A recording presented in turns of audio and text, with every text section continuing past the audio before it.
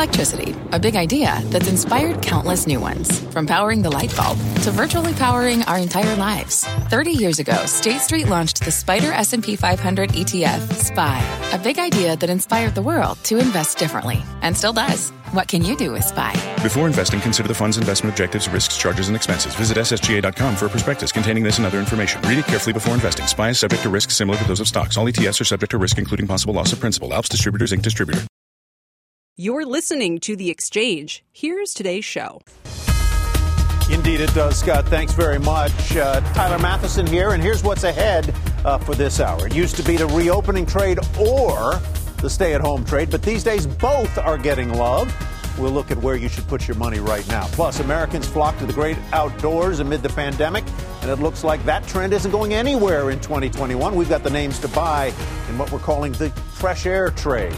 And from Jurassic World to Godzilla versus Kong to Mamma Mia, oh, Mamma Mia, we will speak with the producer behind all of these films about the success of this weekend's big release and the return of Hollywood. But we begin with today's market and Dom Chu, who has the numbers. Mr. Chu. And a flower for you, Tyler Matheson. I'm going to give it to you right now because you gave me a plant the last time. I'm going to stay as socially distant as I can there. Thank you. Hand that off to you. Thank you very much, Tyler. Beautiful thing. But Tyler mentioned before that whole idea that things are going higher. Well, they are, generally speaking today, a more muted market session. Marginal losses for the Dow Industrials. The S&P 500 did hit a record high today, so we'll put a star there next to its name. But at the highs, we were up about 9 points and down 8 handles at the lows, so you can see a fairly tight trading range today. The Nasdaq outperforming up about 1/3%. So Tyler mentioned things that are going higher.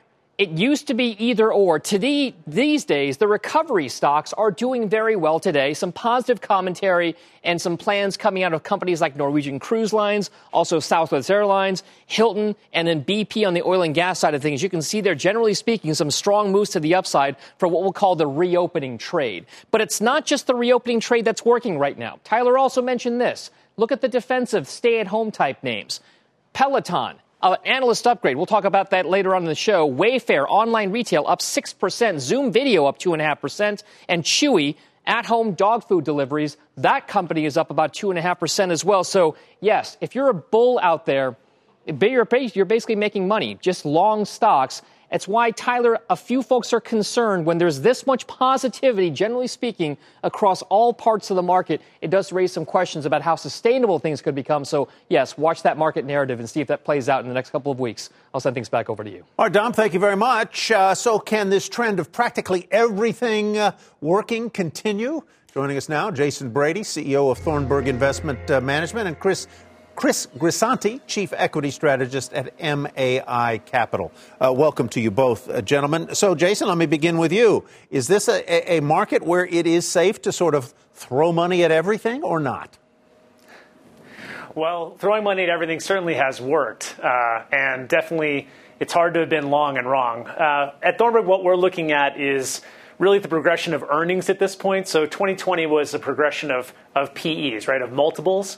And now it's what you're seeing today. And what Dom noted was companies that are doing well are ones with fundamental evolution that's good. And that can be from the stay-at-home to the reopening trade. When we're looking at the market, it's really about the fundamentals of those stocks underpinned by a very accommodative Fed. Chris, has the easy money been made in certain sectors? And if so, which? I think so. Tyler, I think so. It's nice to be with you again. I think that just like last year when the stay-at-home digital stocks did great for the first couple of months, and then from June on, they kind of underperformed the market, I think the same thing is going to happen now. I think you're going to see this opening up trade, the financials, the energy. I think the easy money's been made. I don't think those crash, but I think it's much more of a stock picker's market now. How about you, Jason? Do you think that the easy money has been made in some of those names that did so well, or since that rotation into the more cyclical names? I actually think that the going here is going to get a lot tougher. So what we have now is a lot of good news into a lot of names, right? So we expect the Fed to be accommodative forever. We expect earnings to progress. I think right now, as the other gentleman said, it really is more of a stock picker's market. The tailwinds that we've seen from reopening are well known. It's not that they're going to go away. In fact, they could be even stronger. But right now, to me, it's going to be a tough road. Let's get some names to throw out there, Chris. Why don't you begin? There are three that you've mentioned. One is Domino's. The other is Taiwan Semi. And Farfetch, down so far this year, but you're looking for it to turn around. Absolutely. So, Tyler, I call these the rotational ugly ducklings. They did great last year, but they've been left behind in the move towards the reopening trade. The difference is all three of these companies, we believe, will have terrific first quarter earnings. So at the end of the day, who's going to belly up to the bar and deliver cash earnings? And we think these three will. All three of them are down a lot. I particularly like Farfetch because it's caught up in the whole Archegos scandal. And it's being depressed, I think, for idiosyncratic reasons that have nothing to do with the terrific fundamentals of the company. So that you think that can come back and escape the taint of the Archegos scandal. Let's talk your picks, Jason. You like, among others, Citigroup as well as Mercado Libre and Merck. That's right. So at Thornburg, we really believe that you need to look at those fundamentals and put it in a balanced portfolio. So on one hand, a lot of investors have a lot of exposure to growth. Even with some of this rotation that we've been seeing with higher rates, there still may be some underexposure to some cyclical names. So Merck, as you mentioned, is a place where capital is treated well, greater than 3% dividend, can very easily deliver high single-digit growth. And Citi is really kind of been the less blue chip of the big financials in the United States. It's got a global business, 10 times PE, and almost 3% dividend yield. This is one where the dynamics of that cyclical positivity can keep going given valuation. And a new CEO. Mercado Libre is on the flip side. Yeah. And a new CEO who's going to want to show what she's got. So, gentlemen, thank you very much. We're going to leave it right there. Jason Brady, Chris Grisanti, thank you very much. See you again soon. Appreciate your time. Tyler.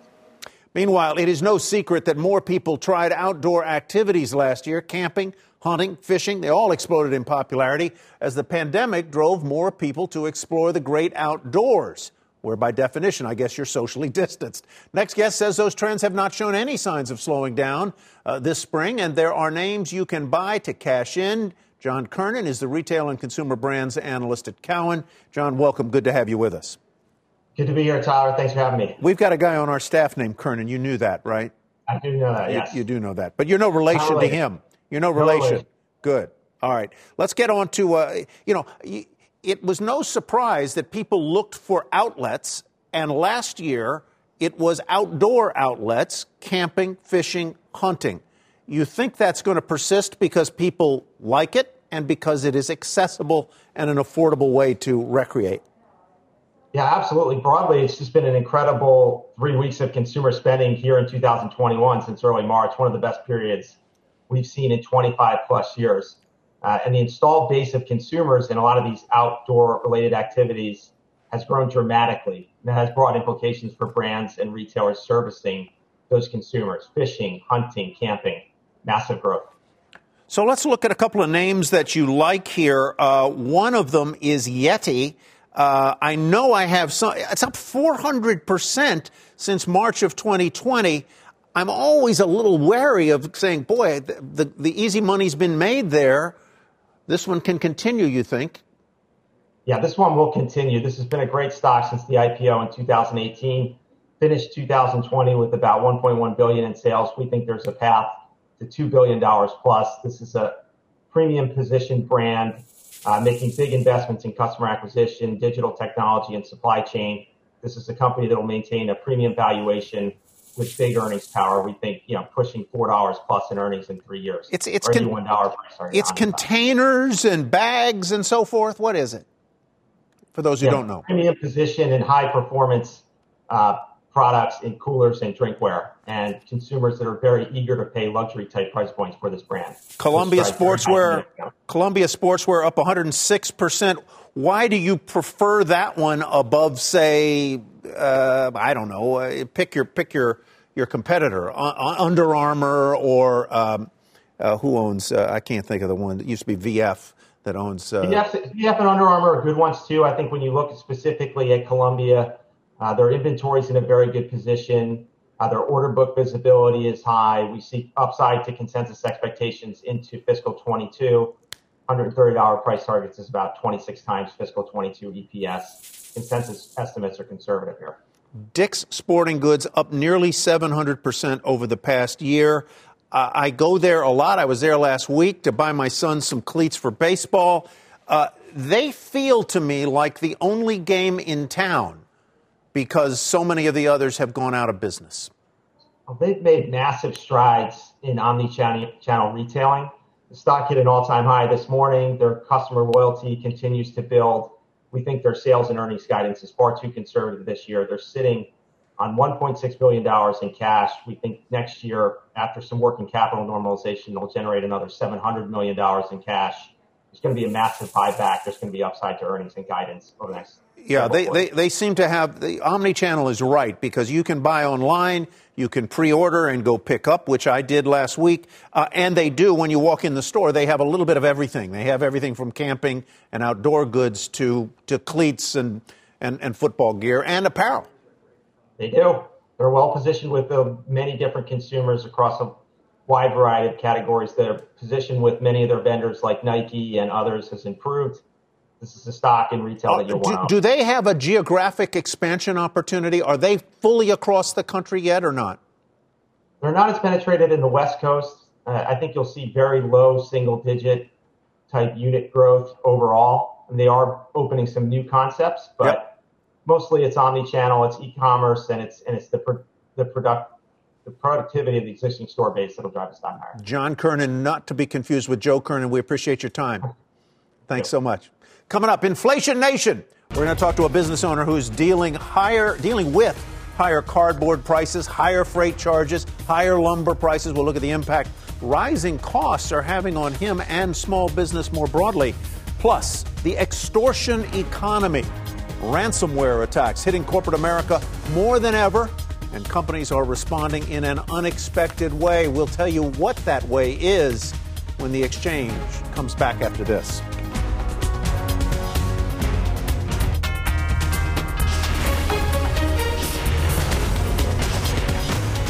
This is The Exchange on CNBC.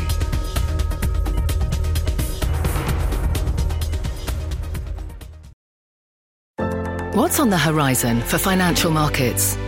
At PGIM, it's a question that over 1,400 investment professionals relentlessly research in pursuit of your long-term goals.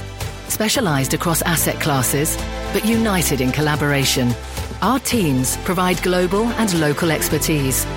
Our investments shape tomorrow, today.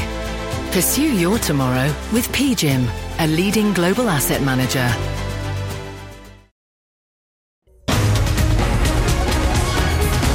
Welcome back, everybody. 2020's e-commerce boom led to a record consumption of cardboard boxes in the U.S. Producers churned out more than 400 billion square feet of corrugated products, an increase from 3.4% from 2019. And now a jump in commodity costs coupled with high demand is pushing prices higher. The cost of a bale of cardboard, who knew you measured it that way, up about 10% year over year. My next guest says he's already spending 20% more on boxes compared with a year ago, and his suppliers tell him prices are going to keep climbing. We welcome now John Morgan, CEO of Green Forest Cabinetry in my home state, Chesapeake, Virginia. He's also former president of the National Kitchen and Bath Association. John, welcome. Good to have you with us. Hey, Tyler. Thanks for having me here today. So it's not just cardboard that you package your products in. I've got to think that lumber costs are hitting you hard as well. Yeah. So, on the cardboard side of it, it's been a significant increase, but we've really worked hard on our side to innovate to decrease the actual usage of cardboard. So we've been able to mitigate that somewhat. But as you mentioned, lumber, logistics, employee wages and so forth, everything is pushing our costs up significantly higher today. And I can tell you on the lumber side, wood is certainly more significant for us when it affects the product price point. But lumber is actually something that affects us downstream because lumber is being used in the actual remodel. So with lumber costs going up, drywall costs going up, it's actually limiting the consumer's ability to spend more money on my products. So at the end of the day, lumber being higher is actually reducing their ability to purchase products like cabinetry, smart appliances, quartz countertops. All of that plays together. So I want to come back to that, but let me go back to how do you mitigate the use of cardboard? Do you use a different kind of packaging, a bubble wrap, a plastic? What do you do? Yeah. So it's a multi-part answer. I would tell you the first thing we did in our company is we're not a multinational company. We have just shy of 100 employees, but we have a group that we keep within our company. We call it the Wonder Team. And what they do is a group of smart folks that we kind of move from department to department to handle issues. So when we started seeing the cardboard prices skyrocket, we took the Wonder Team and we had them look at how we package, how we box.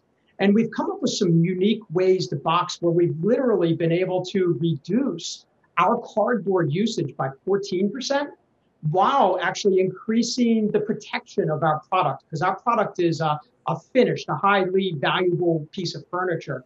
We've been able to do that. We've gone from fastening systems like wet tapes to using strapping, which has reduced half the cost just in fastening. And we've also worked on processes that allow us to innovate and actually box faster. We've been working with one of our partners, Pack Size, and how to do that. We've innovated and we've cut back the number of people it takes to actually box a cabinet. So that's how we're trying to balance those costs right now. So as you were talking earlier about the ripple through effects of all kinds of input costs going up, the cost of lumber, the cost of labor. So on the job site, you sell not direct to consumers, but to suppliers or wholesalers. Right, business to business. So the contractor that I hire to do the job, he's going to price the job to me, and then it gets down to the finishing details, the cabinetry, the countertop, and so forth. So are you seeing a shift from the highest end product that you might manufacture to a more bargain or mid-price product because people are saying, well, what I'm concerned about is the total cost of my job, so I'm going to have to economize somewhere, and it might be in cabinetry. Right, exactly. A consumer budget is limited. Yes. So when they're spending more money elsewhere, they're going to limit in some place. It used to be in our industry, the cabinets were the first thing you selected. But today, consumers tend to spend more money on smart appliances, more money on quartz countertops. So a lot of times, cabinetry is the last item in the budget they're trying to save. And that's actually where our company was born 5 or 6 years ago, is understanding the consumer taste and trends were focused more on a value price point, but a high quality product.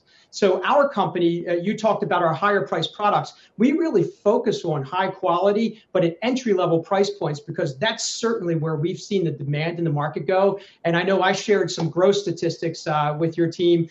You can see that from our growth explosion. It's because that's where the consumers are moving. They're not spending on the luxury side of cabinetry. Right. That's where they're trying to save their money. So let me just final question here. To what extent are you able, or have you been forced to, quote, pass along these cost increases to your buyers, who are contractors and so forth, distributors? Sure. Through increased efficiencies, we've been able to mitigate and eat some of that cost. And we've held on as long as we can. But I would tell you, even a company like us, we're now starting to pass that along. We are having price increases, just like all of our suppliers continue to have that. And as you said, a price increase from my supplier comes to me, goes to my dealer distributor, which goes to the contractor, which ends up and goes to the consumer. Yeah. You end up with level upon level upon level. Got it. Well, continued success to your business, and we appreciate your time today, John. Great. Thank you, Tyler. From Chesapeake, Virginia. Great state. Great state. All right, coming up, the beauty is in the eye of the bike holder. That's what one analyst says about Peloton. We'll tell you why he thinks there's a 45% rally ahead in the stock. And don't forget, you can watch us live using the app. Don't take a nap. Use the app. The Exchange. We'll be right back.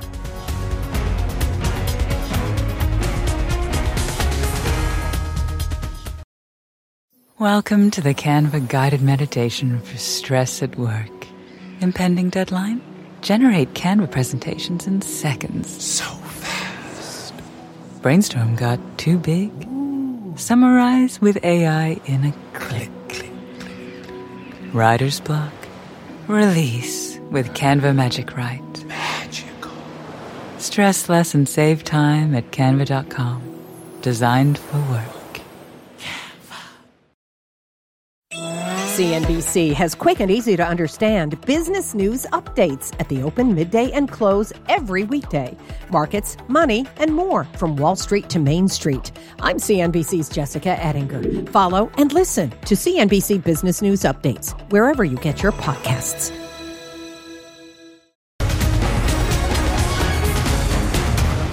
Welcome back to the Exchange, everybody. Stocks are mixed with the S&P setting a record high today. Let's check some of the sectors. Communication services, consumer discretionary, utilities, they are your leaders. Real estate, technology are, well, leading to the downside, so to speak. And now to Leslie Picker for a CNBC News update. Hi, Leslie. Hey, Tyler. Minneapolis police trainers have testified that Derek Chauvin received extensive training on how to de-escalate tense situations and how to properly restrain suspects. The trainers said the courses took place in 2016 and 2018. As vaccine eligibility expands nationwide, many prisoners still lack access to shots. The Associated Press says fewer than 20% of state and federal inmates have been vaccinated. Since the pandemic began, about 3 in 10 prisoners have tested positive. And it's official, Major League Baseball will play its All-Star game in Denver this summer. This comes after deciding to move the game out of Atlanta following the passage of Georgia's new election law. You can read more about the expected move on CNBC.com and see how Denver is already preparing for the game tonight on the News with Shepard Smith. And that's our CNBC News update for this hour. Back over to you, Tyler. Leslie, thank you very much. And we will see you again in Rapid Fire in just a couple minutes. More than 1.5 million air travelers went through TSA checkpoints yesterday, making it the 28th consecutive day of 1 million-plus travelers. But as demand ramps up, the airline industry is facing a different kind of problem, a pilot shortage. Jeff Murray, a former commercial airline pilot and partner at Oliver Wyman, sounded the alarm right here on the Exchange 2 weeks ago. It's a bit of a perfect storm that, COVID served as the catalyst for, and it has to do with largely with early retirements. At some airlines, we've seen as much as 15 or even 20% of the pilot workforce accept an early retirement because it's an incentive-based scheme that a lot of pilots accept. So when the recovery returns, it's not like you can bring those guys back. You need to find new pilots, and that's the challenge. And today, United Airlines announcing plans to do just that, saying it will open a new pilot training academy in the Phoenix area with the goal of training 5,000 new pilots by 2030. Southwest Airlines, meanwhile, bringing back more than 200 pilots who had taken a leave of absence as they expand their schedule this summer. Coming up, Topps trading cards set to go public via, you got it, a SPAC. Could it mean the top of the SPAC boom? Plus, basketball embraces Bitcoin and Kraft can't catch up with demand. That's all ahead. The Exchange is back after this.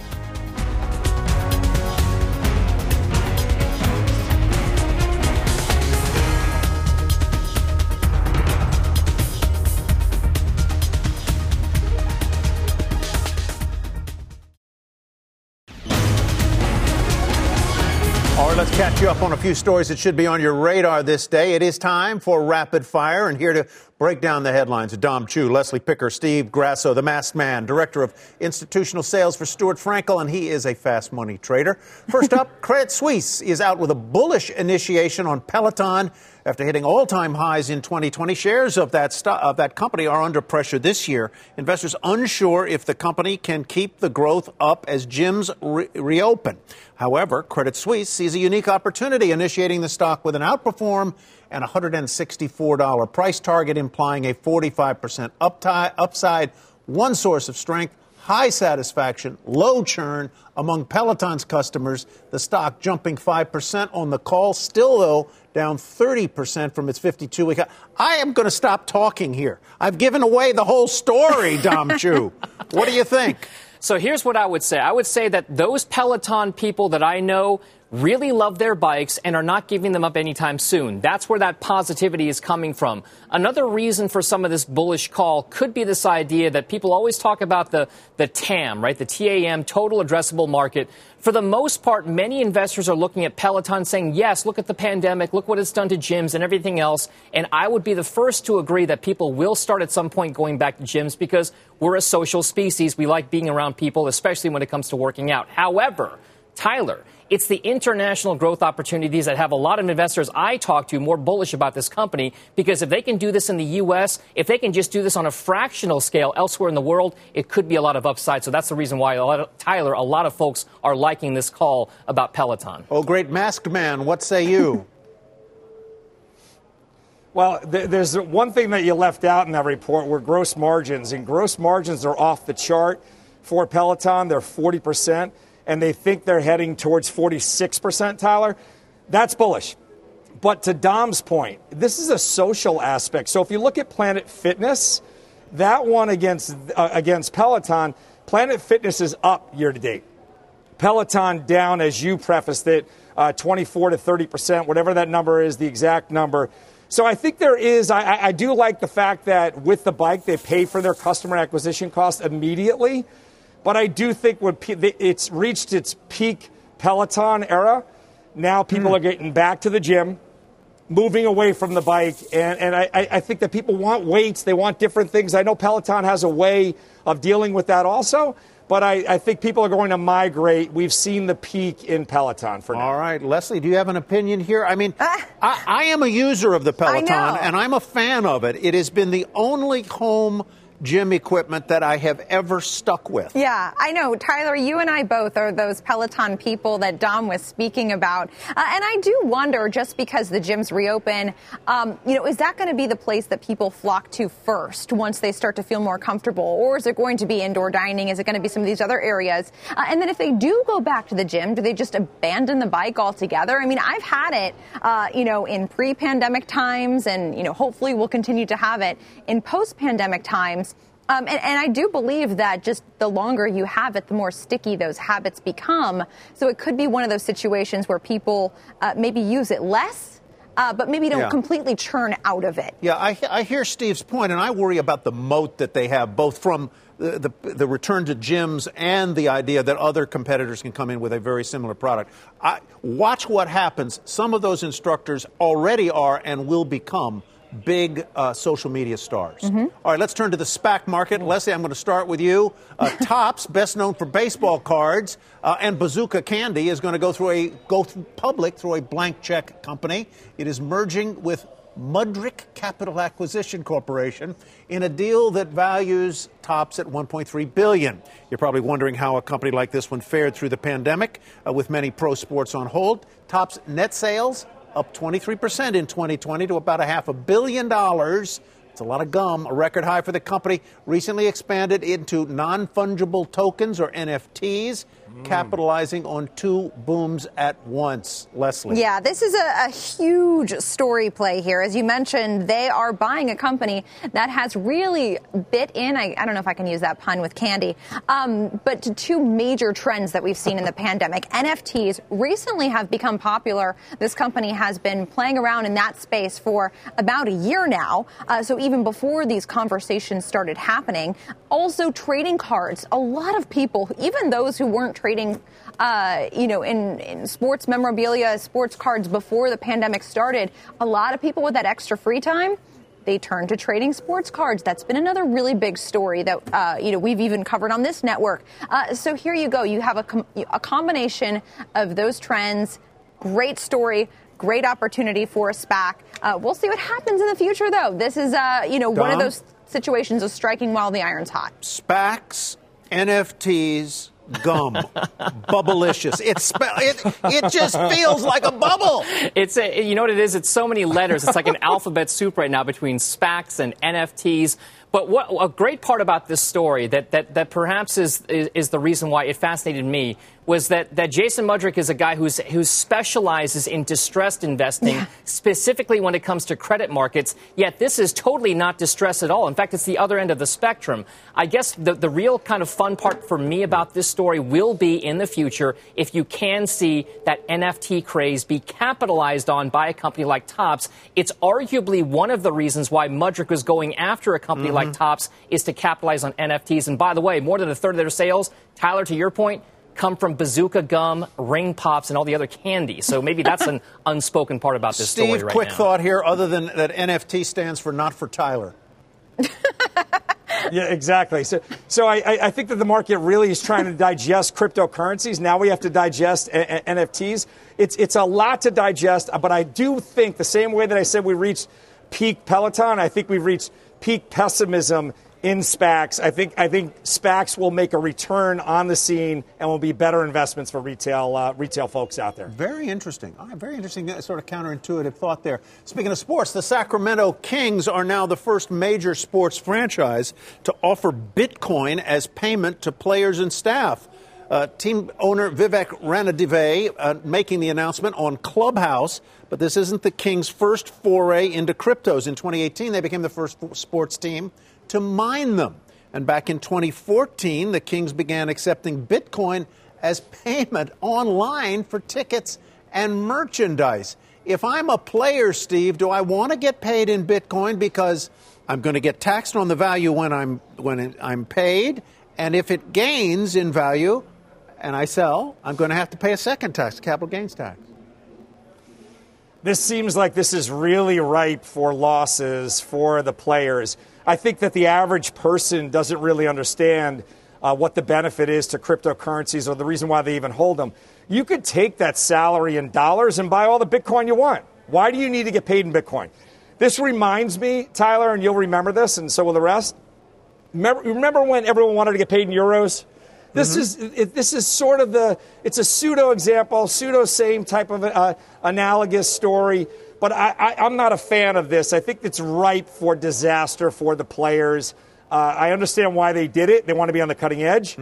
But I think it's silly for players to accept payment in Bitcoin. Yeah. Too much risk, to your point. And, of course, Vivek Ranadive's background is in technology, Dom, which probably is one of the attractions for him here. What do you think? It's optionality. Basically, it's optionality. You can take it if you want. I don't think most people will. But, again, to Steve's point, every time I think of get paid in this, I think of Gisele Bündchen and euros, and that's pretty much all I can think about. Well, yeah, part of that's worth thinking of, I guess. Finally, restaurants can't catch up with demand. As more Americans order takeout, restaurants, large and small, are now facing a ketchup packet shortage. Packet prices are up. Who knew this stuff? You don't get this information on those other guys. Let me tell you that. Packet prices are up 13% since January 2020. And with more people eating at home, retail ketchup sales passed the $1 billion mark last year. Kraft Heinz, America's largest ketchup maker, has assured both diners and restaurants, quote, "We're busy doing everything we can to get more supply out." Kraft Heinz, Leslie, is up 17% this year. They're playing catch up. Yeah, I am doing my part to help this cause because I have not, nor will I ever eat ketchup. I will not consume it. I have had a huge averse feeling toward ketchup as long as I can remember, since I was a little girl. It just sounds un-American. That sounds un-American, Leslie. That sounds so un-American. I can do barbecue sauce. This Kansas City girl loves her barbecue sauce, but ketchup is where I draw the line. A very interesting story, nonetheless. But I fail to sympathize with the ketchup lovers out there. Have you had therapy on this? I think it's those who have to share food, at the dinner table or whatnot, with my hatred of tomatoes and ketchup and anything tomato based that really need the therapy because they're the ones who really feel deprived. Dom? I would just say that I don't know. I don't have that strong of an aversion. I do enjoy ketchup. I do, though, to Leslie's point, in a hat tip to Kansas City and her roots there, I do love barbecue sauce. Stubbs Spicy is my one of choice. It's always in my fridge. But condiment-wise, yes, I can totally see why people during takeout mania during the pandemic would hoard all of those ketchup packets. In the category of things I didn't know I needed to worry about, Steve, a ketchup shortage would be front and center. Yeah, and by the way, Tyler, who knew that these little packets were called sachets? That was the biggest thing that I took away from this. What are they called again? But getting to the point of sachet. Sachet. Okay. Which I didn't know that. I didn't know that. Yeah, so I didn't know that. But on top of that, I think that people have, let's make this the theme, the peak, right? We've had peak takeout. I think we're getting back to restaurants. There's no short supply of the actual bottles of ketchup. I think we're making much ado of nothing. Granted, it's up 13%. I like mayo, quite frankly, and I'm not allergic to ketchup the way Leslie is. Right, so I think that we'll get through this pretty easily. Kraft Heinz a buy in your book, Steve, or do you have an opinion on it, Kraft Heinz? Yeah, I think it's really shown us how much people enjoy ketchup. Now, I'm not sure people are just throwing it in the bag and not using it, but I think this stock reflects the performance that we've seen, reflects the way people feel about ketchup. I'll think about it. We know how Leslie feels about ketchup. Yeah, I've got plenty of packets hoarded that will not be eaten anytime soon. All right, folks. Dom, Leslie, Steve Grasso, hold the mayo. We appreciate your time today. And coming up, Godzilla vs. Kong has been a pandemic box office hit. $48 million in its first 5 days of release. And we're going to talk to the legendary entertainment CEO, Joshua Grode, about that and the future of Hollywood in a post-pandemic world. That is next.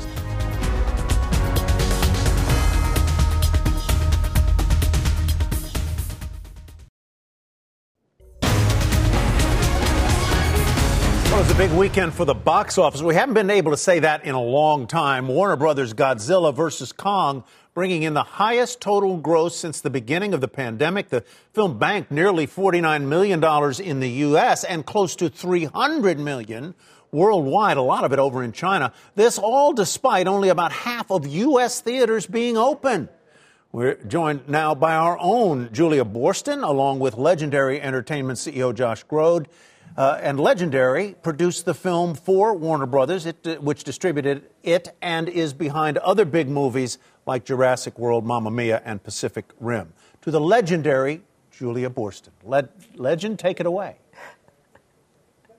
Thank you, Tyler. And Josh Grode, thank you so much for talking to us on the heels of these better than expected results, both in the U.S. and internationally. To what do you attribute this stronger than anticipated box office? Pent-up demand, people feel safe in movie theaters. What is it? Well, Julia, Tyler, thank you very much for having me. I think people really missed going out and having fun. We've been cooped up for a year. We've had the benefit of some terrific streaming services and some terrific content, but people now can go outside and they're choosing what to do to entertain themselves. And the power of movies is kind of once again been established, and the power of going to movies has been established through this terrifically fun movie that has been released this past weekend. So I think it's really people want to have fun. Well, speaking of streaming services, this was an interesting weekend to test whether or not people would stay home and stream, because your movie was also available on HBO Max for no additional fee for subscribers. Do you have any sense of how many people streamed it at home and what kind of impact that availability at home might have had on the box office? No, great question. We don't yet have the analytics on the impact on the box office. We know that this was the largest sign-up event for HBO Max since the service launched. That we're very happy for our partner Warner Brothers in the movie. It's really working for them, and but for their partnership, we would not have released this movie when we did. We're happy for the exhibition because they had a terrific weekend as well. But I think a lot of the misconception may be that if you see it on HBO Max, you're not going to see it in the theaters. And I don't really think that's a one-for-one trade-off. When you look at the analytics that existed during COVID and even pre-COVID, there's a group of people who just are not going to the movies who are going to see content online. There's a group of people who are a little hesitant to go back into the theaters, and so they're slowly going back. But then you have a group of people who are going to go see movies in the theaters, and they're going to go see it again on HBO Max. And while I don't have any numbers yet, I suspect we're going to find that there are a lot of people who saw this in the theaters and saw it on HBO Max as well. So big picture, though, it was a really controversial move when Warner Brothers first announced this. Now we may have just seen in the results of this past weekend that the at-home release is not cannibalizing the theatrical box office, as you just mentioned. There's still a lot of questions, including what this kind of streaming plan means for your relationship with talent and how you negotiate and make decisions about what types of films you're going to make. How does this plan, at least for the next year that Warner Brothers has to do these simultaneous releases, impact your outlook on the industry? Well, look, in the short term, we have another movie coming up June, which is on path to being a day-and-date release. And, we have a great partner in Warner Brothers who recognizes the benefit they're getting from the content on HBO Max. And they're leaning in as a good partner would do, to make this a mutually beneficial relationship. But I think the real interesting thing is, what happens to all the downstream windows? We can do a lot of analytics around the value of what these movies are before they're released. And pre-pandemic, us and the other studios were very good at predicting a future 10-year revenue stream for movies because we knew what the windows were, we knew the value of the windows, and we had a lot of data around the tie rate to theatrical performance to the value of those later windows like home entertainment and pay TV. Now, post-pandemic, we're going to have a very different windowing system. So we're going to have the movies go into theaters for the most part for 45 days. And then when they come out of theaters, we're going to see those movies not just in home entertainment, but we're going to see them on home entertainment, which DVDs. We're also going to see them on pay TV all at the same time. And so we just don't have enough one question I have. Yeah, it's certainly untested waters. But one question is, one thing's for sure is that we will have more the theatrical experience will have more competition from streaming at home as more films are available and with shorter windows at home or simultaneously at home. And also we're seeing China becoming a bigger force in terms of the box office. How do those two factors play into the types of movies you see your company investing in the future?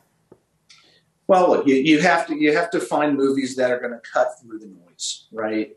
You have to find movies that are going to be buzzy, that are going to be made for the big screen and a big screen experience. The Godzilla vs. Kong is two huge monsters going at it.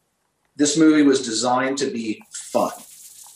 It's designed to be loud. It's designed to have people cheering for Team Kong or Team Godzilla. And that's what we delivered. Our head of production, Mary Parent, is terrific and nobody better at creating event-type movies. And, Adam Wingard delivered a terrific movie. And so it got people wanting to go cheer with their friends. And, I think we have to look at the comparison a little differently. I don't look at the comparison of, am I going to choose to stay home and watch the movie, post-COVID? I think you have to look at the comparison as I'm going out for a night out of entertainment. And what am I going to choose for my entertainment? Am I going to choose movie, concert, dinner with friends? And that's really the unknown right now. Well, one thing's for sure, Josh, that you certainly saw this past weekend that people were ready to get back into theaters. And we hope that can continue. Josh Grode, CEO of Legendary, thank you so much for joining us. Thank you for having me. And thank you both. Still ahead, cyber attacks have cost corporations hundreds of millions of dollars, often paid directly to the criminals behind the attacks. We will get an inside look at these massive payouts from a cyber hostage negotiator. That's next. And as we head to break, it is Financial Literacy Month. CNBC committed to sharing messages from business and thought leaders about the importance of financial education. Here is NASDAQ's president and CEO, Adena Friedman. Learning how to be successful personally and professionally and leveraging the financial education that's available is a big part of what makes our economy so strong. And the financial industry has really done their part to provide a lot of educational opportunities. So we are excited to see more and more people get involved in finance, but also get involved in opening businesses and making their lives a success through finance.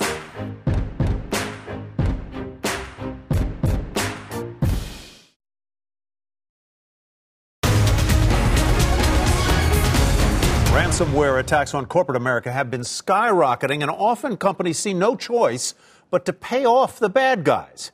Eamon Javers has the latest. Hi, Eamon. Yeah, hi, Tyler. They do feel like they have no choice. Take a look at this. This is a real digital ransom note that was recently sent to a company that was attacked by hackers. This is the kind of thing that you get when you've been infected. It says, your network has been infected in those scary red letters there. The hackers are demanding a cryptocurrency payout, and there's even a countdown clock there warning you that you only have a limited amount of time to respond to this. So what do you do now?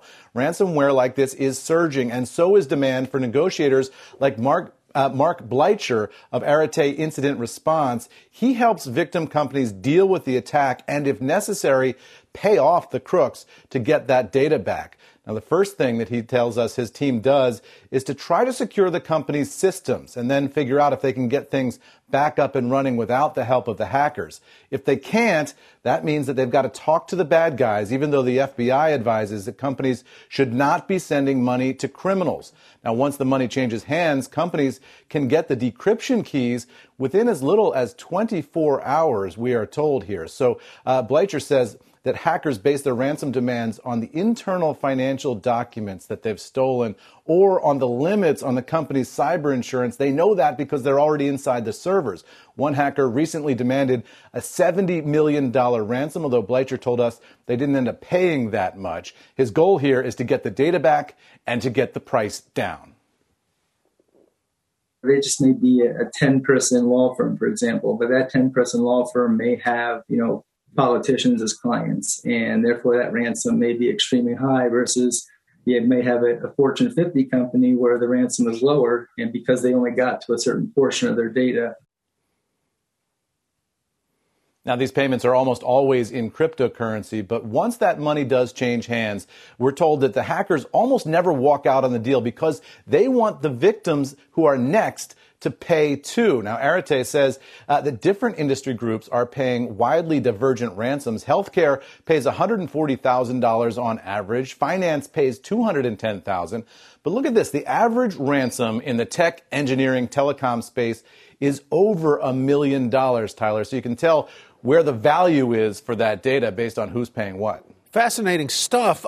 To the extent that the companies are paying this, are they encouraging more of it quickly? Yeah, they are. They're making a market, and they know that they're making it worse for the next people down the line. But a lot of companies are simply concluding they have to do it because it's an existential threat to their company. If they don't pay, they're going out of business. And so they pay. Eamon, thank you very much. Eamon Javers. That does it for The Exchange. Coming up on Power Lunch, college basketball player of the year Luke Garza, Iowa Hawkeye, will join us to discuss Baylor's win last night. And he'll also make a very special announcement you'll want to hear. Courtney Reagan will be along to join me on Power Lunch after this quick break.